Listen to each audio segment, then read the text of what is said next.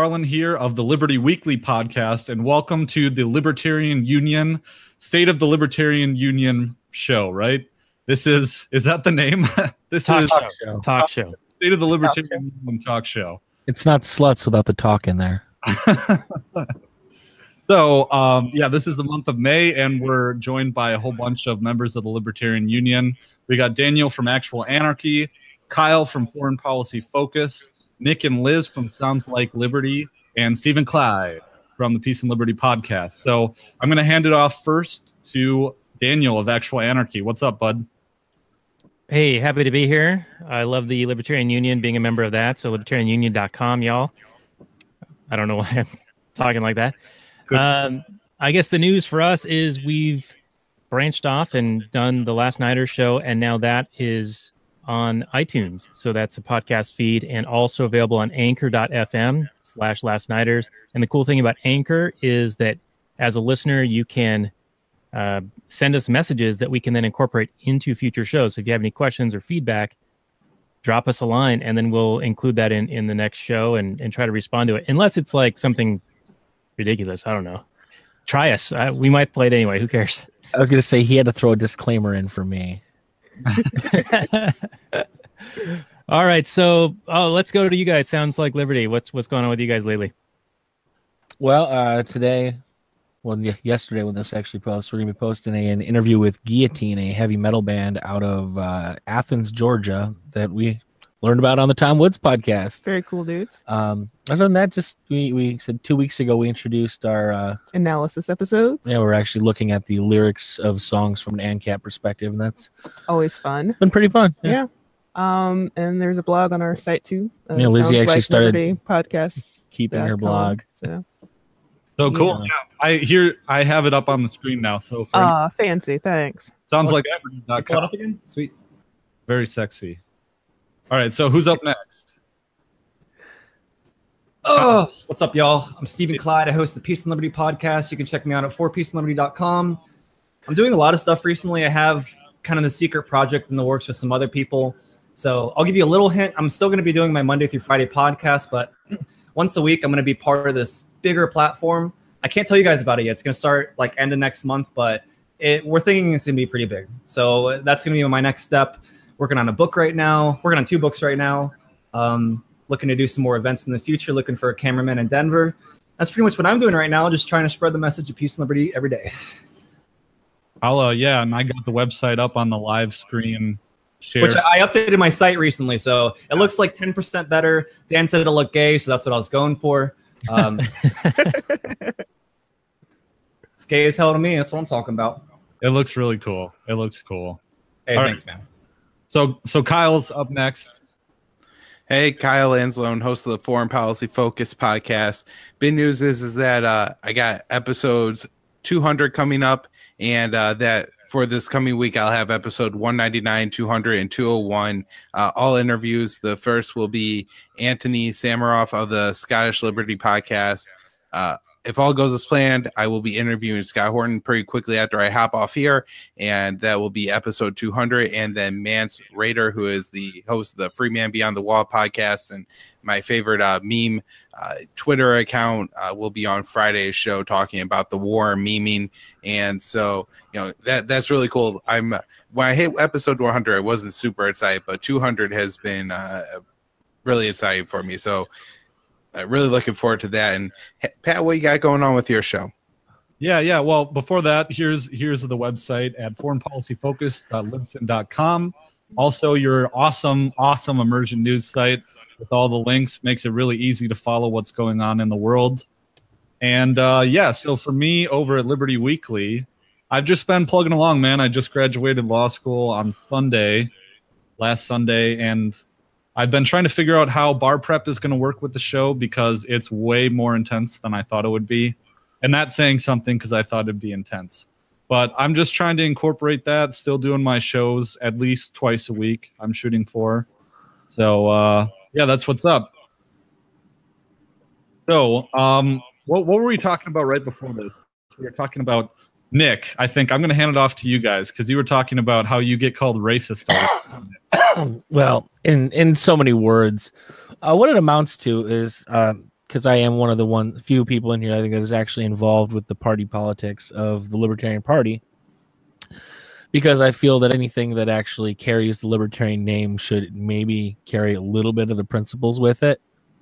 And far too frequently, I'm in these groups, and the only rebuttal that I can find that most people have is that they don't want the Tom Woods, Lou Rockwell, Mises Institute people being in the party because they're apparently openly alt-right and racist. There's the weirdest movement against Tom Woods, and all of them there's an obsession with calling him a white nationalist, despite all the evidence. I mean, just ask him for evidence. Just look back to like the original League of the South meeting. Jeffrey freaking Tucker was the one that took Tom to the original meeting. Why is Jeffrey Tucker on the other side of this saying like, Tom's a Nazi now? Or some people say, oh, Jeffrey Tucker's changed. Well, that's kind of an imperative fact to consider. The fact that, if Tom is racist, what does it say about Jeff? Tom was only 21 years old at the time. Jeff is way older than him. Well, here's the thing that really boggles my mind about it is that, frankly, from my perspective as a libertarian, I don't really care if he is. Does it discount the message that he has? At no point has he ever promoted racism in his message. So if he is racist, he's certainly not doing a good job of spreading it. The point is we don't get to decide who liberty is for. Liberty is for everybody. We may not like some of the people that's for. Obviously, I have a vested interest in people not being racist. But that's like within like the Mises caucus, it gets just absolutely confounding to me because like I'm not the only one. There's tons of us with like mixed race families in there. Like we're literally promoting a person of color for one of the positions for Alex Merced for vice chair. And yet people just scream like that we're racists. I don't understand it. Like, well, so they also claim that we're historical revisionist. Now, first off, all history is revisionist. It's kind of like the reason that all historians have like a little distinct version of their views. All history is revisionist. So what the hell does historical revisionism mean? What does it mean? That's what I wonder. Well, it's not like Tom Woods isn't a world-renowned, respected historian in and of himself, outside of the politics of it.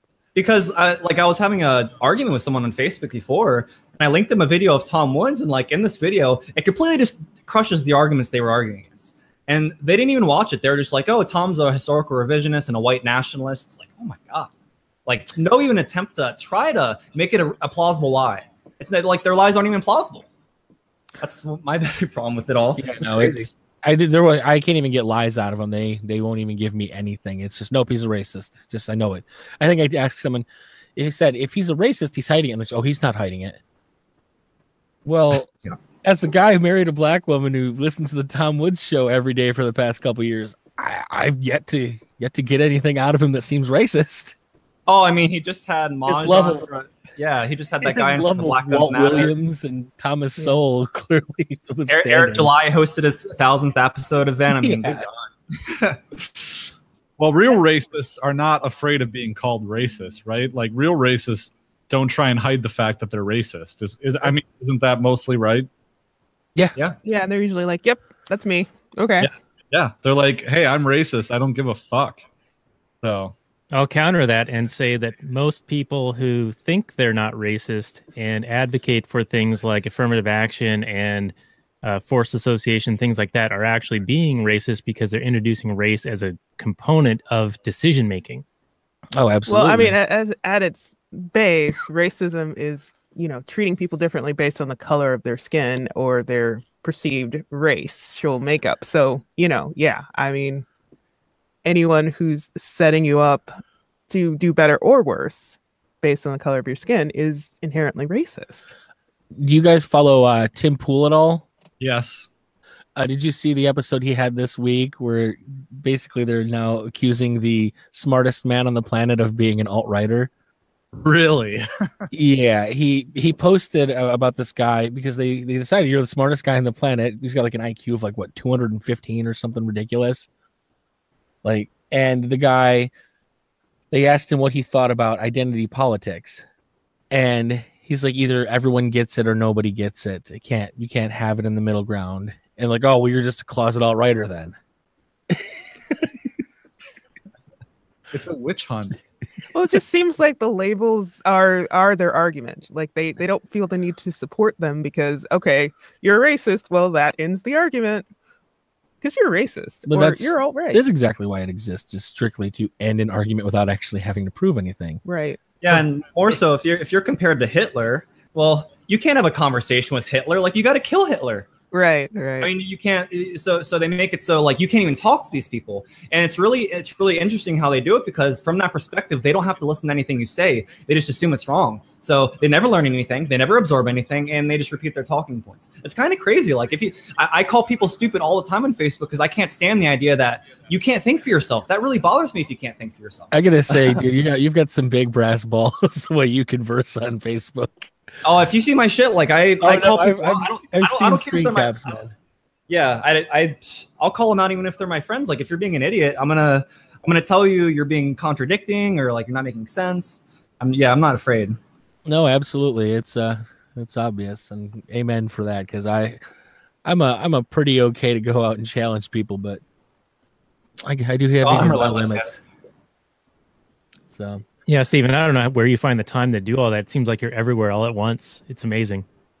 I don't know, man. I drink a lot of coffee. Just getting in Margaret Thatcher's face. What was it? What was the Madeleine Albright? That's who it was. Oh yeah. I want to do that again, man. I want to like get up on stage, ask a question, be like, "Hey, remember me?" I don't think you make it out alive next time. No. If that had happened again, man, they would have tackled me or something. It was pretty intense just watching the videos. Yeah, man. Yeah, so, I need a little bit of whatever you're doing, Steven. I'm so tired. I'm pretty tired too. I'm like pretty maxed out on time, but I don't know. That time management, man. I need to get better.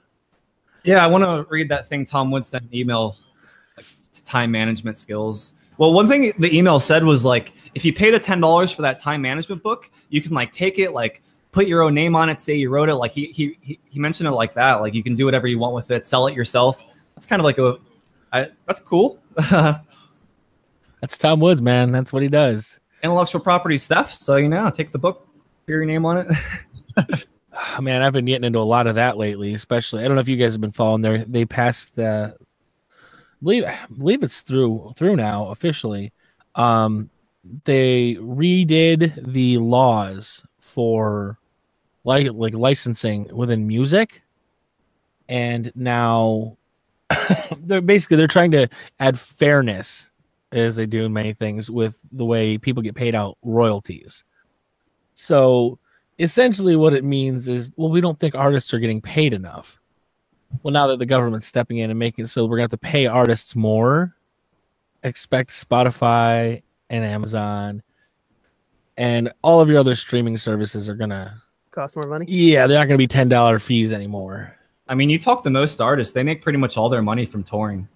They don't really make much money on like the actual selling of the music. Surprisingly, they might sell a few CDs at the show, but like, okay, but most of their money comes from touring and selling gear on tour. Well, it depends. I was gonna say it's actually merchandising. Touring, if you most artists, if you like break even, you had a good tour. Now you'll really sell merch. It's becoming increasingly harder to tour. As a for instance, I know back as of 2008. I know it's old now. The Flaming Lips actually had to sell 3 of their songs for commercial use just so they could tour, because their tours are such big spectacle type things that they couldn't even go on tour without selling their songs to be used in commercials. Wow. And I guess that's not a tiny band. Like, it's a giant band. Yeah. But because of the people that it actually takes to maintain a legit tour, it's intense. Like, I think we're going to get back more to like the medieval model of music where it's just very localized and no one's going to make money at it. Well, there's a lot of issues. I mean, there's no easy answer to it, but like, say like a site like Ticketmaster buys up all the tickets, then hikes up the price. Now, I don't know what the answer is to that. I mean, I think they should be allowed to do it, but what would the market response be to that? Because on one hand, it does seem kind of shitty. Like the concert venue's offering a market price. Someone buys all the tickets and then marks it up. What would be the response to that? Well, Ticketmaster isn't actually the issue. Ticketmaster is just a place that facilitates the selling of the tickets for the venue. The problem is it's ticket brokers, and they've tried to do what they can about that, but technology keeps ahead of them. Just every step of the way, somebody finds a new way to steal tickets and sell them at an increase. I mean, I can't say I've never bought like 4 or 5 tickets for a show that I know is going to be sold out. Make like 3 times your money back, go to the show. I mean, but I guess it's when you're buying like all the tickets. I don't know. Yeah. I don't like artists generally that sell out, so I like my small independent shows. Because you're a hipster. I am. That's fine. Well, in a supply and demand scenario, when they're selling these tickets and they sell out and then they have scalping prices, isn't that just an indication that they undersold? Yeah, the price was too low. That is absolutely correct. So no, nothing wrong with that. I think scalpers are taking entrepreneurial risk. They're putting their money out there in hopes that they can trade it later for a benefit, for a profit. And if they fail, then they lose that money. So I guess your argument would be ticket scalpers. If concert venues were actually offering the market price, they wouldn't be able to buy them and like flip them for any amount of profit. I mean, just no one would pay more than like $100 for like a small show. Or, I guess that would be the argument. Yeah, I guess, the argument is essentially that they're undervaluing the tickets to begin with. Like, you can't scalp tickets that no one's going to pay $1 more for anyway. I know that the Grateful Dead used to do some pretty interesting things.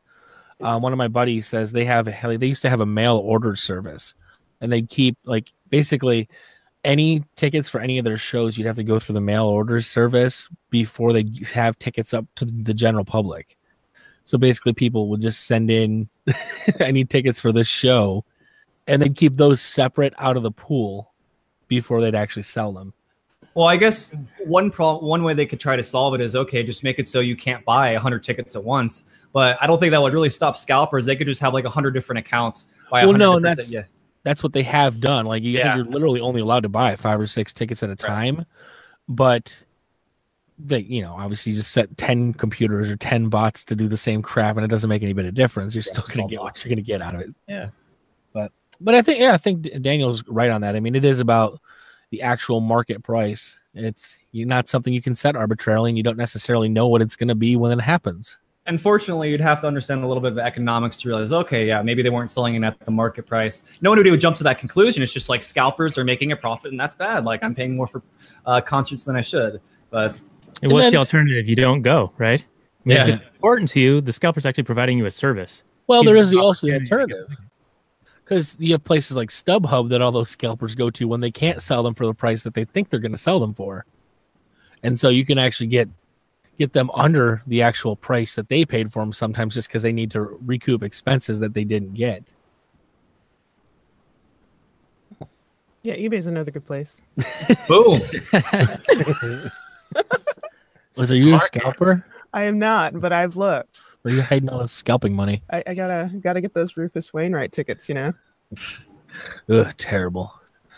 So what else we got here, folks? Yeah, let's go over to Kyle. If we can, kick it over to Kyle. What's up, man? Well, not too much. I'm just, thinking about, kind of our election in Iraq is a pretty recent event, and got to try to figure out more about that when I talked to Scott Horton today. One of the kind of complex things about it is a lot of these political figures that are getting elected were pretty heavily involved in the second Iraq war, and knowing what kind of war crimes they committed and stuff and what their histories they are going to really help me to understand what's going on there right now. But apparently the Americans aren't too happy with the election results, and so time and time again you see this. We go in, we impose a democracy, and then the people don't elect the kind of person that we want, and then we throw a fit about that. It's like, we pretend that our wars are always, just the essential, bringing the Iraqi freedom. I mean, it was Operation Iraqi Freedom. We bring them freedom. They elect somebody we don't want, and then we get mad and we kick the person out of power. So, well, hey, Kyle, there's something I want to talk about. I just wanted to talk about this with someone forever. So I'll just start by saying I came from a Christian family, and my family thinks that they say the same things that come out of the Bible, that, Jews are the chosen people and that they're supposed to go back to Israel. I kind of find myself in the position where I think I'm kind of like anti-Zionism, but also anti-Islam. I just personally think like we shouldn't fucking fund any of it. Is that a reasonable position to be like against both sides over there? It just seems like there's trouble with everything. That's my position. Right. I mean, you could have that as an overview position that like you just don't want to like sell weapons to fund to support any of the groups over there. And I think that's like a perfectly fine moral position. I think if you actually look at the complexity of it and like try to break down like who is the actual aggressor on the Israel issue alone, the Israelis are clearly the aggressors. The Gazans live in a place where they're completely blockaded. They're completely reliant on the Israelis to allow in any kind of commercial or aid cargo. The Israelis, this is something that WikiLeaks revealed, is that the Israelis actually like count the calories that the people of Gaza are allowed to have to make sure that they're not starving, but at the same time that they're unable to thrive. There's 50% unemployment in Gaza. The country, or that small portion of Israel that's known as the Gaza Strip, has been bombed, yet they're not allowed to import concrete. Many of the men there have shown up to protest and been shot in the lower limbs or the groin and are now crippled for life. Yeah, it's just crazy because I think in some sense, Jews have been persecuted throughout history. That is true. So there's some type of vengeance there that a lot of the tactics they used were tactics that were used against them. I was reading this Murray Rothbard article, and he was talking all about it, giving the whole history, talking about like the 700,000 plus Palestinians that were kicked off their land. And you're talking, Kyle, when we did the episode about it, you're talking about how like they still have like keys to their old houses and like deeds, and like these are people who are just trying to get back to their homes. So yeah, it's totally bizarre. You have two sides that they think based on their religion that's their homeland, and it's just like, I don't know, is the war ever going to stop? I don't think it will. Yeah, and I mean, as far as it goes, the Jews have faced a lot of persecution, and a lot of the movement of Jewish people to what is now Israel occurred because of the Holocaust and World War II and what Hitler did. But if you go back to like America in the 1800s, as we were moving the American Indians across the United States of America and kicking them out of their land, well, it wouldn't have been right for them to load into boats and go to Hawaii and kill all the native people there and take all the good property there, right? I mean, just because you've been the victim of a crime doesn't give you the right to victimize somebody else. And so we could have our sympathy for the Israelis and the historical persecution that the Jewish people have faced, but at the same time, they are the occupying force of the Palestinian territories. Yeah. The Palestinian people are people without representation, without a government, and any kind of fighting force they muster is called terrorism. And so what can you do? And Murray Rothbard points out that before Zionism, there was actually a movement to kind of have like an Arab, Israeli, work together kind of state versus the Zionists. They didn't want that at all. They wanted Arabs off and Jews to live there, and that's it. They didn't want any compromise. So the Zionist movement itself was kind of coercive versus like a bunch of other movements before that. Hey, if I could jump in here quick. Kyle, do you know how trustworthy Mint Press News is? If I read something on Mint Press News, I typically Google it and I'm able to find it somewhere else. So usually it's right, but that doesn't make it correct. Oh, okay. Well, I was just going to say there was that. I came across this article here of, is it true that Israelis openly call for genocide against the Palestinians? I mean, so there's definitely people within the Israeli government that make very hawkish and anti statements against the people of Gaza. I believe it's their Minister of Justice, said that the killing of Gazan children or Gazan women is okay because the children are little snakes. At the same time, we have to remember that Ted Cruz called for turning Syria into glass, and he was talking about the genocide of the Syrian people. And so all politicians and hardliners make these statements, but yeah, they're made by the Israelis. And I think the reason this is important is that there's always the pretense when we talk about this situation is that, oh, the Iranians have called for death for Israel, and the Hamas says that there should only be an Arab state and not a Jewish state. It's like, yeah, the hardliners of every group say extreme things, that this isn't anything new or uncommon. But as far as it goes, I'm sure that those videos right there are not actual Israeli people out in the street calling for genocide. Yeah, kind of the reason I brought all this up is because like I think you hear both of it on both sides. I see obviously very clear cases where Israel's mowing down people. Then I'll watch videos where like there's a Palestinian father and he's telling the Israelis to shoot his like little kid. He's like telling his little tiny like 2-year-old kid to like walk up to these soldiers and he's telling the soldiers shoot him. So there's totally crazy stuff on both sides. I'm just like against the funding. I'm not like I don't even know what I think anymore. It's just so I crazy. mean, you know that that's his kid, not just some other kid for starters. But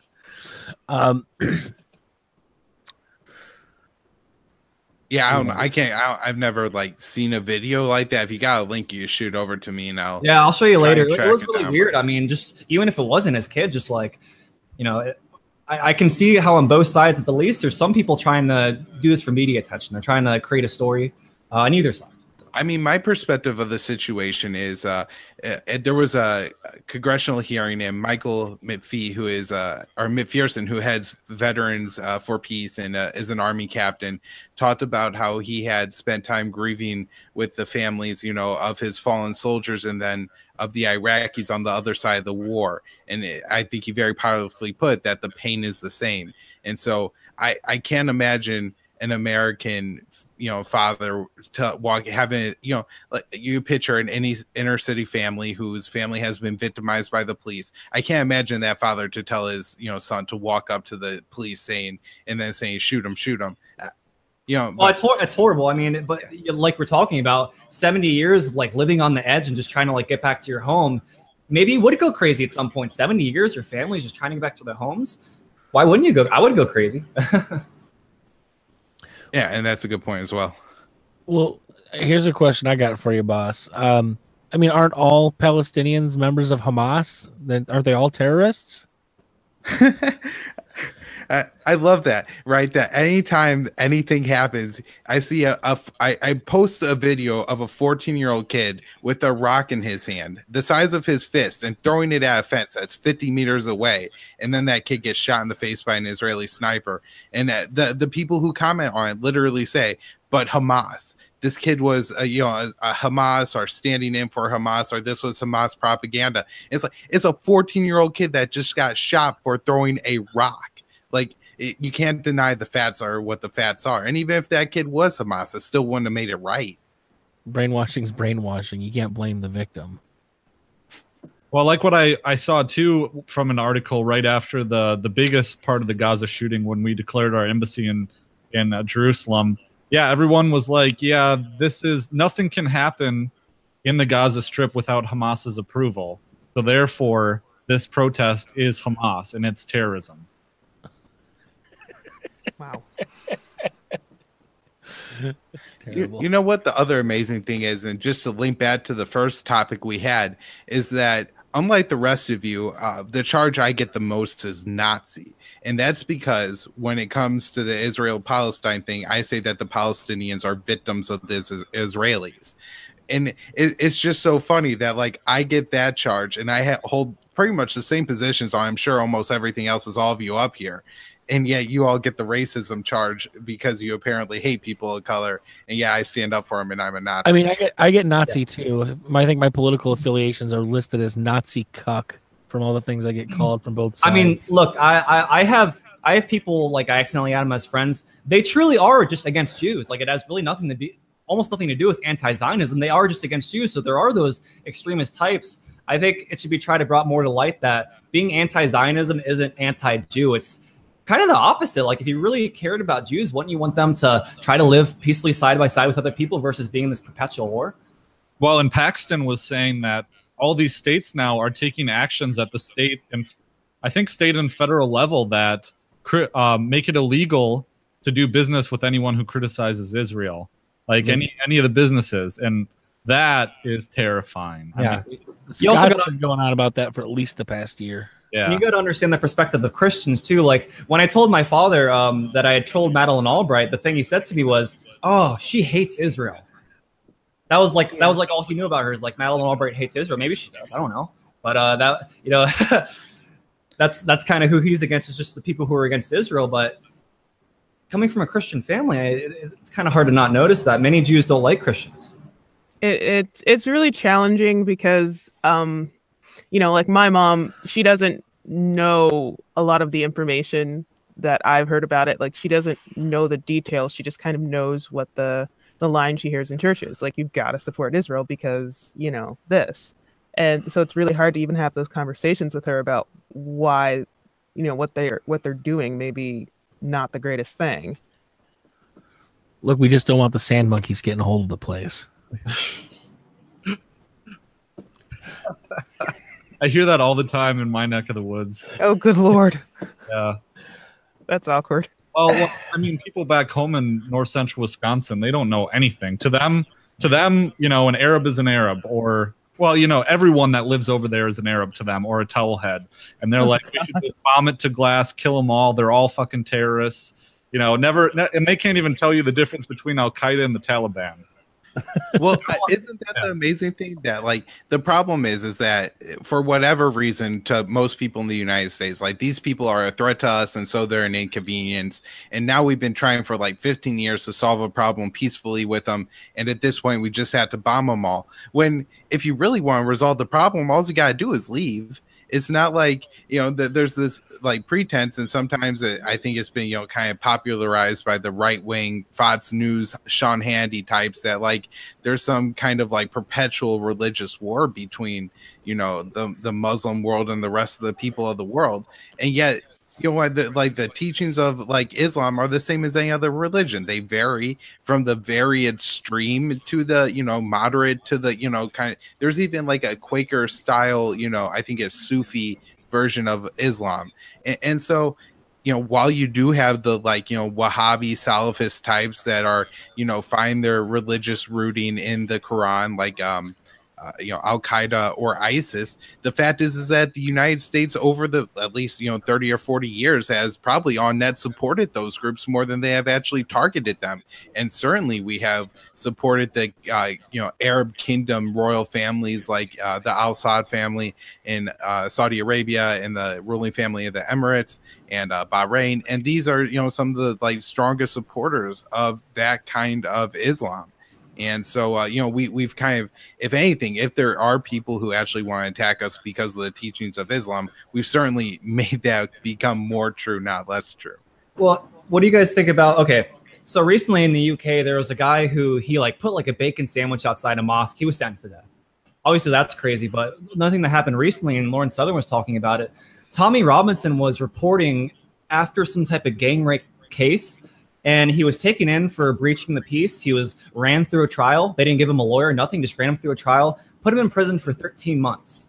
And I don't know, what do you guys think about that? That's the reason why I say like I'm as equally anti-Islam as anti-Zionist, because I see this crazy stuff on both sides. Like this guy was he's basically sentenced to death because every time he's been in prison in the past, he's been beaten up. In the courtroom, someone said that you're going to die in prison, and the judge is just like, oh, well, you know, you pretty much deserve this. You're doing. I wish it was anybody but Tommy Robinson, because he's such an asshole. Like I don't know him. I just heard like put in prison because he was reporting on a case. No, I follow Sargon and Tim's, and he's definitely a player in the news that circles around them. He's a guy who goes out of his way to start shit. He's your typical soccer hooligan type. He's been known to plant, like, he's lied about stuff in the past, like Muslims fighting with him at events and stuff. Even that event that they just had, he ended up getting a pro-Muslim speaker kicked out of that free speech event by one of his entourage basically starting a fight with this guy. Even Sargon went out on stage and said, this is bullshit. This guy should have been able to talk. So it's like, if it had been anybody else, it might mean more. It might be more of an obvious thing. But this is a guy who literally for the past, 5 years has made it his career to go out and start shit with the Muslim community. Yeah, I mean, I don't know anything about the guy other than like, reading the case. It seems absurd either way that he got sentenced to prison. But yeah, within the day, he was put away for 13 months. And for him, because of the level of Muslim inmates in English prison, because of all the shit they've had going on, he will likely die. Because the weirdest thing is they say what he was doing, and like that guy that left the bacon sandwich outside the mosque, they say it's an attack against the UK. What does that even mean? Well, London's mayor is fucking very militant Muslim. I didn't know that. I don't know anything about you. It's an attack against the new UK. Like, did you see that that advertisement that was like, this is the new UK, and it was a bus just full of migrants? I don't even think there was a white person on the bus. You know what advertisement I'm talking about? I don't, but it sounds obvious. Yeah. What do you think about this all, Kyle? Like, have you ever heard of this Tommy Robinson guy?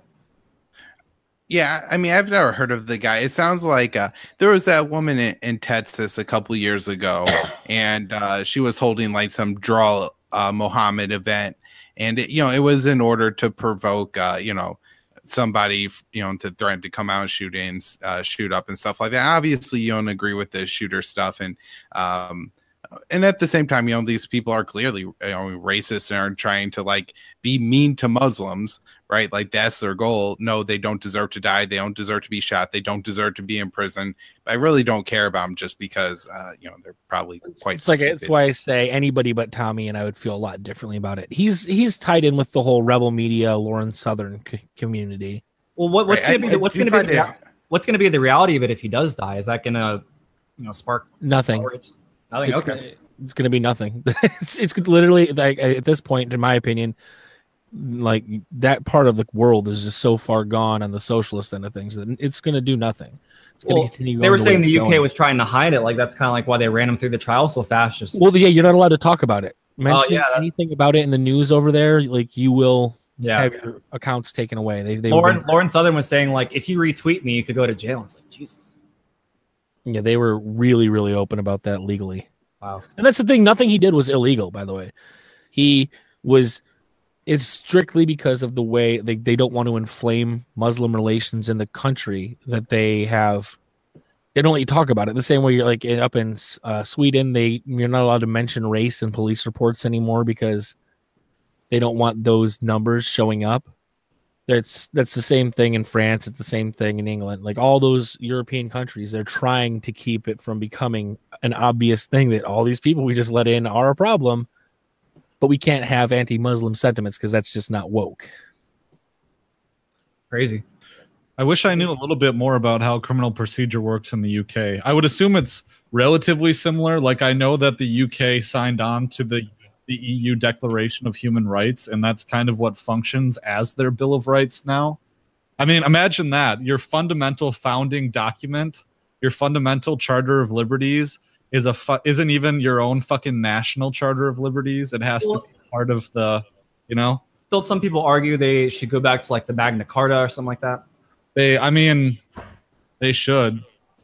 Well, the problem with the Magna Carta is that like, one, it's not modern, and two, it was more of a product of their grievances against King John than anything.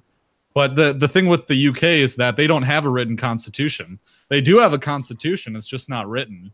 So obviously, Tommy, he wasn't allowed a lawyer, and he was ran right through. Like in the US, even for like the worst criminals, does that ever happen? Under a day, he was locked up for 13 months in hours. Just boom. They sequestered him away and bam, shipped him off. Scary. All right. If I could interject for a moment. Yeah, please. I've only read headlines, but I thought I saw something about he already had like probation or some other kind of restrictions on what he could or could not do. And so once he got in trouble with the law, he was going to get the book thrown at him. So it wasn't so much the act that he did, but that it violated his parole or something like that. And that's why they were able to railroad him. But I don't know. It's just... I'm looking at it right now, the Universal Declaration on Human Rights. Sorry to cut you off, Daniel. You need some talking time. Here it is. That makes a lot of sense, Daniel, that it would be like a parole violation kind of thing, just because a Western court, somebody getting rammed through in a day. I mean, those things are usually slow and that's why that's why I said anybody but him, and this would be a more egregious thing. But he has a history. Now, granted, the history he has is also a history of being bullshitted. Like the things that they get him on are pretty ludicrous. Like there's a corner in England that anyone's supposed to go to and speak their mind, say whatever they want. He has been arrested for hate speech in that place that is a history within London of actually being, you can say whatever the hell you want, racist or otherwise. But because it's him, they'll haul him away to jail for shit like that. I 100% believe he is a hateful individual. So if it was anybody else, I would care more. But it does point out something that I don't care if it is like parole. In the States, you break parole, you're going to be out for a week, and then eventually they're going to get around to putting you through the system. This was just very blatantly insane. Yeah. Well, I do know that in the U.S., if you get a parole violation or a probation violation, you'll have a PV hearing in front of the judge, and you can either choose to like admit or deny the alleged violations. And so if you admit it, you just execute your sentence right away. And then if you don't admit it, you get a contested PV hearing.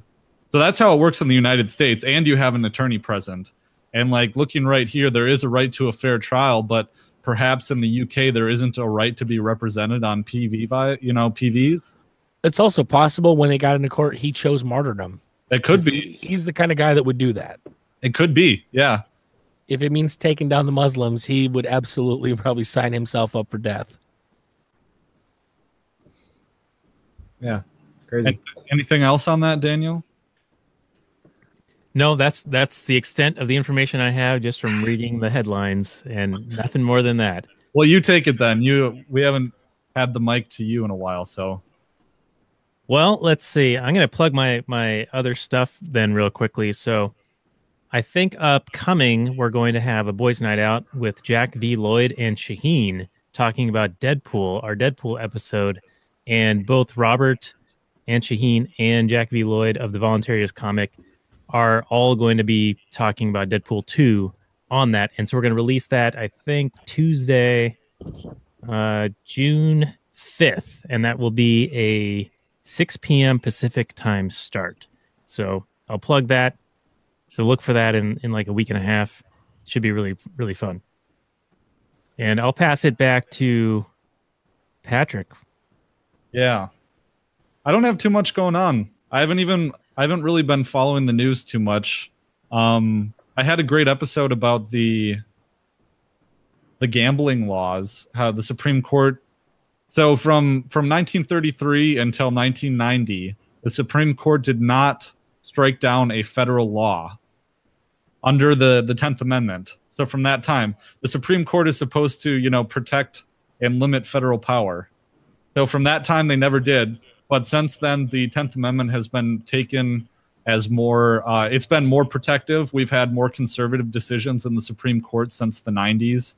And this decision states that the federal government cannot prevent the states from making something legal, which is huge. So this is a big win. I would not prefer it to have gone through the Supreme Court because I don't like the Supreme Court, and I think they have way too much power. But this is a win for the 10th Amendment.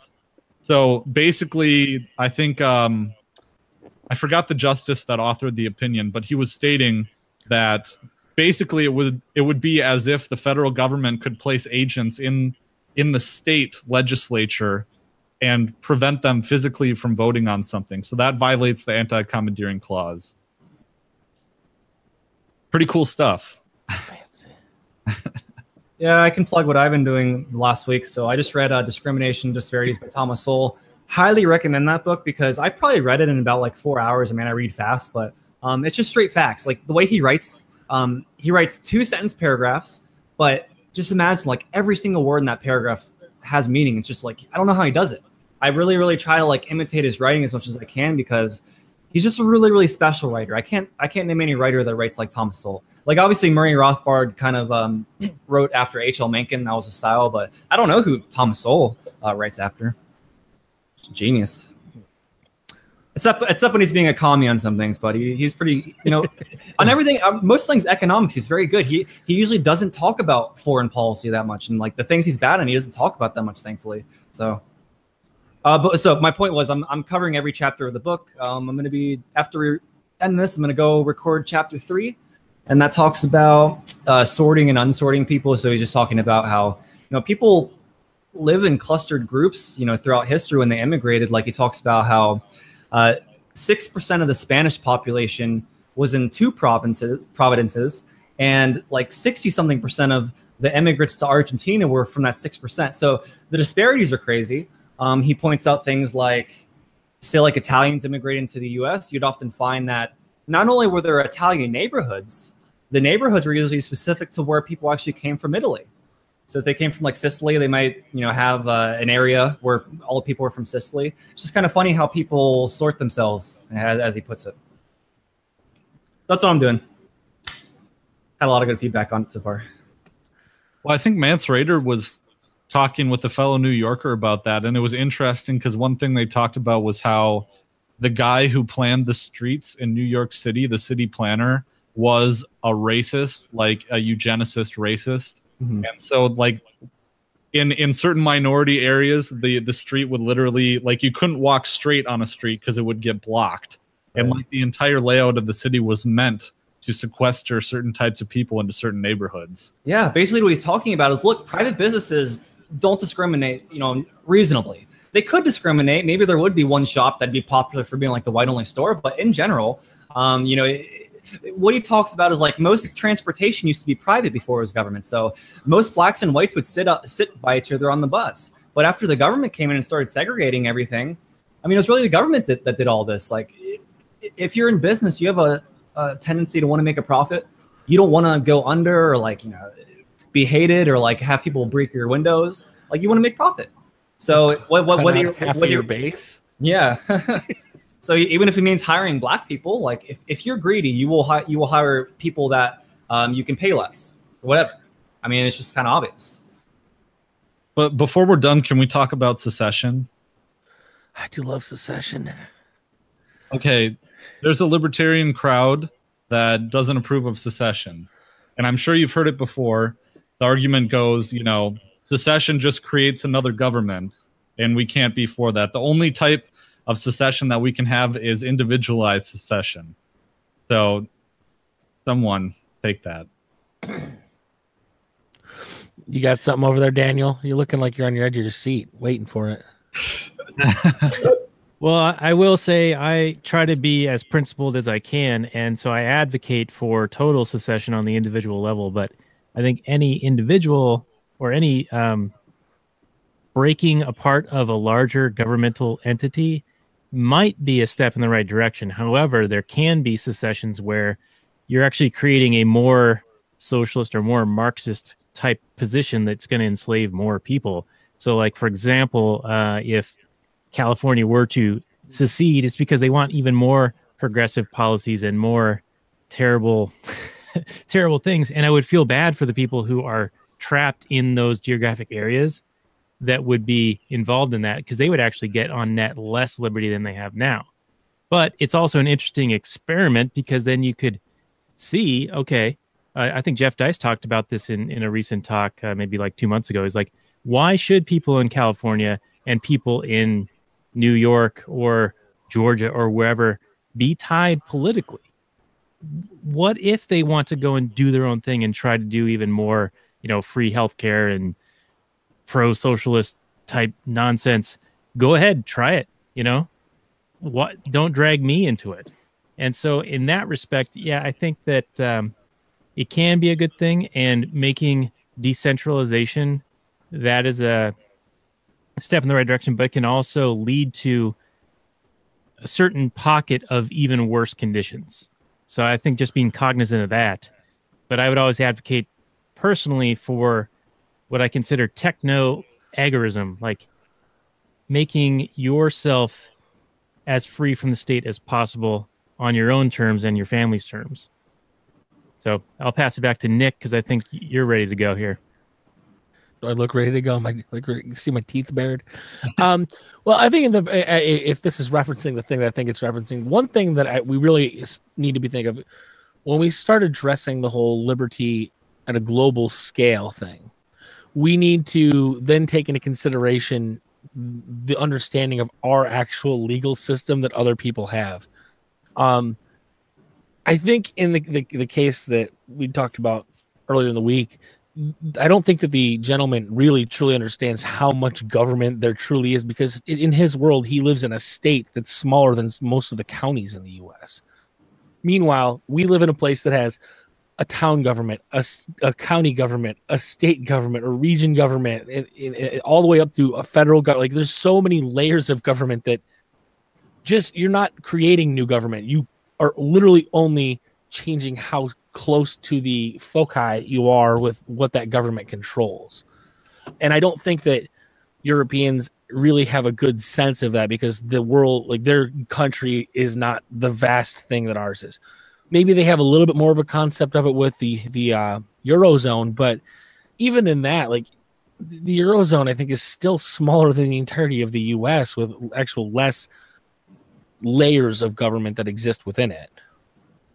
I think you're exactly right. And this is what I wanted to touch on too, is that this claim that secession creates a new government, right? No. Secession is a divestment of power from the whole to a smaller unit. It's not like we're taking virgin territory that was ungoverned and now imposing a government on it.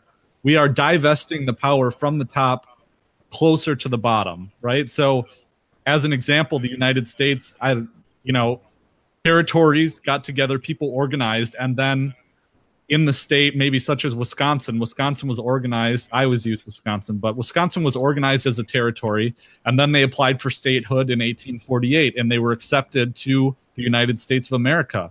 Well, divesting the power and rescinding the acceptance of statehood and bringing it back down to Wisconsin as a political entity does not create the state of Wisconsin. The state of Wisconsin was already there. It was governed. Now we're taking that power that was granted to the federal and divesting it back to a closer unit. I don't think. Yeah. And that's the thing. It's for the model of what he was describing makes sense. You'd have to not have state governments right now. It would have to be just creating a government at the state level because it's smaller than that. Well, no, the state government already exists. You're just saying, I'm not going to listen to the national government anymore. And, vice versa, all the way down the line. You're not creating anything. You're just simply moving power from one thing that already exists to another thing that already exists. And don't get me wrong, I'm all about getting it down to the individual like anybody else. I want personal liberty for everyone, but you can't, I don't think that's really a manageable idea is left in our position. I think California is a good example because their secession isn't just based on the fact that they want to separate. It's that Southern California has all the political power. And, it doesn't matter what you believe in the North. I forget how many representatives they have in the North versus the South. The South has multiple times more representatives. So whatever the South votes they get for the whole state, there's a very reasonable argument for secession there, at the least, right? I mean, I think secession should be allowed anywhere, but in California, you're basically hostages in North California. It's all the leftist policies. Well, I grew up in the upstate New York. New York City literally makes all of the political decisions for an entire state. Right. None of those people have ever seen what you live with in the rest of the state, but they make all of the decisions. Yeah. And that's why there's been a big secessionist movement within New York State for years, just to make the city its own fucking thing, like DC. You're your own state. Make your own decisions. Well, it's like, don't consider me part of this government if I have no say. like you're making I get it. You live in a penthouse out in Manhattan. You don't get to decide what's appropriate governmentally for a bunch of farmers that live in the fucking middle of nowhere. Never seen New York City. I think it's very implausible that government can be consensual, but yeah, I mean, in a situation like that, it's literally non-consensual. You have no say. Does secession violate the NAP? And that's a question I want to pose, but I wanted to talk about something else first, is that Mises framed it differently. Mises framed secession differently, saying that if there's a group of people that want to politically break away from a state, would it be moral to use violence to prevent them from doing so? That is what the question we're asking when we pose secession, right? I'll frame it that way, but I'll pose the question to you guys, maybe Kyle, because we haven't heard from Kyle in a little bit. Does secession violate the NAP? No. This was a debate around the time of the Catalonian secession, and they were saying, well, what they're voting for in Catalonia is to secede and create their own state. However, there's a number of people within Catalonia that would rather remain a part of this Spanish state. And, which way is violence being enforced on the other party here is nearly impossible to tell. But it seems that since most people are going out and voting, that's just the way and the only way to really decipher here as to who's who and what's what. So I don't see secession as being a violation of the NAP. It's not always a good thing, but at the same time, you also have to look at the huge benefit of breaking up the state. Imagine what losing California does to the federal government of the United States of America. I don't know how much tax revenue comes from that state, but I think it's like the world's 8th largest economy or something on its own, some ridiculous stat like that. And so that now suddenly the wars can't be funded. A lot of the welfare programs can't be funded. I imagine that the U.S. bonds look an awful lot interesting to investors without California in play. So even at times when it may not on its face bring net freedom to the people that are seceding, it still may be a good thing on that. Okay, I mean, I think what would make it an NAP violation, or what's an NAP violation? It's when you aggress against somebody first, right? So say you're a country trying to secede and the other country is saying like, hey, like if you try to secede, we're going to come attack you. Would it be an NAP violation to attack them first so you can secede? I guess that's the real question. On the face of it, it does seem like yes, just if someone says they're going to do something and you aggress against them first, are you the aggressor? That's very complicated. I would actually say it's not that complicated. And the reason I would say is because in what you're talking about these people as a collective. And by definition, the NAP isn't against collectives of people. It's against individuals. Those people have the rights to move. They have the rights to secede from whatever group you have. If they can always secede away from what you're creating, they have that right as well. I don't think at any point does it become a NAP violation. They can always reconstitute what they get the way that they want to reconstitute it. They have the right, just as you have the right to not partake in that. Well, like I said, let's say you're about to secede and the other side says, hey, we're going to attack you if you secede tomorrow. Would it be an NAP violation to attack them so they couldn't attack you? I think credibility of the threat would have to play in there. If let's say Catalonia says we're seceding tomorrow. The last time that happened, Spanish police came in and beat a bunch of old women, children, and firefighters. So yeah, they have a right to defend themselves because it's definitely the case. Now, if some member, let's say there's like some little hamlet of Belgium or Germany that wants to secede, and some member of parliament who really doesn't have any power says, if you secede, we're going to bring the force of the government down on you. And then they go and burn down all the police stations and kill all the cops. Well, there has to be credibility to the threat. And, if the threat's coming and the police are all armored up in their body armor and have their tanks and they're ready to come out in the street and get you, then yeah, you don't have to wait for them to shoot you first. Yeah, I mean, I'm a thin libertarian down the line. I believe in the NAP, but then there's the fact of what are people actually going to do when they think they're under threat? They might not be thinking about the NAP at the time. They might be thinking about, okay, I want to, if they're going to attack me tomorrow, I got to figure something out. I can't just be passive. So, I mean, there's like believing in the NAP and then like, what are you going to do in like that kind of situation? Well, I mean, I guess my question I would ask is the people that want secession, they're being held hostage. They're being aggressed against by default. They're being forced. They're being forced into a society they don't want to be a part of. Yeah, that's the aggression. So anything after that point is just dealing with the initial threat. Well, then we could look at American secession. In the war to prevent Southern secession. I know a lot of things have been said about that, and everything. So everything from our school days, our elementary school days, and growing up in the public school system. Oh, the South started the war, right? The South started the war. Well, bullshit. Yeah. The North was occupying Fort Sumter, which is an act of war, and we warned, or not we, but the South warned them, get out of our fort, or else we're going to bombard you. You're illegally, aggressively occupying it. So that was just my anecdote from history. I mean, that war's illegal just in the way it was fought, if nothing else. Yeah.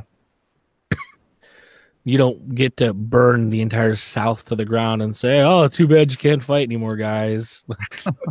That's just inhumane at its core level. I would like to have faith that Americans that if it ever came down to that, if certain parts of America wanted to break away, I would have to have faith that the federal government and the U.S. Army would not go and do that.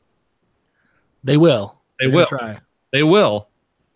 Well, this is what we talked about in your live stream earlier today, Pat, was, I was kind of pointing out that there's actually been a case in the history where the states were allowed to secede, and that was the USSR under Gorbachev.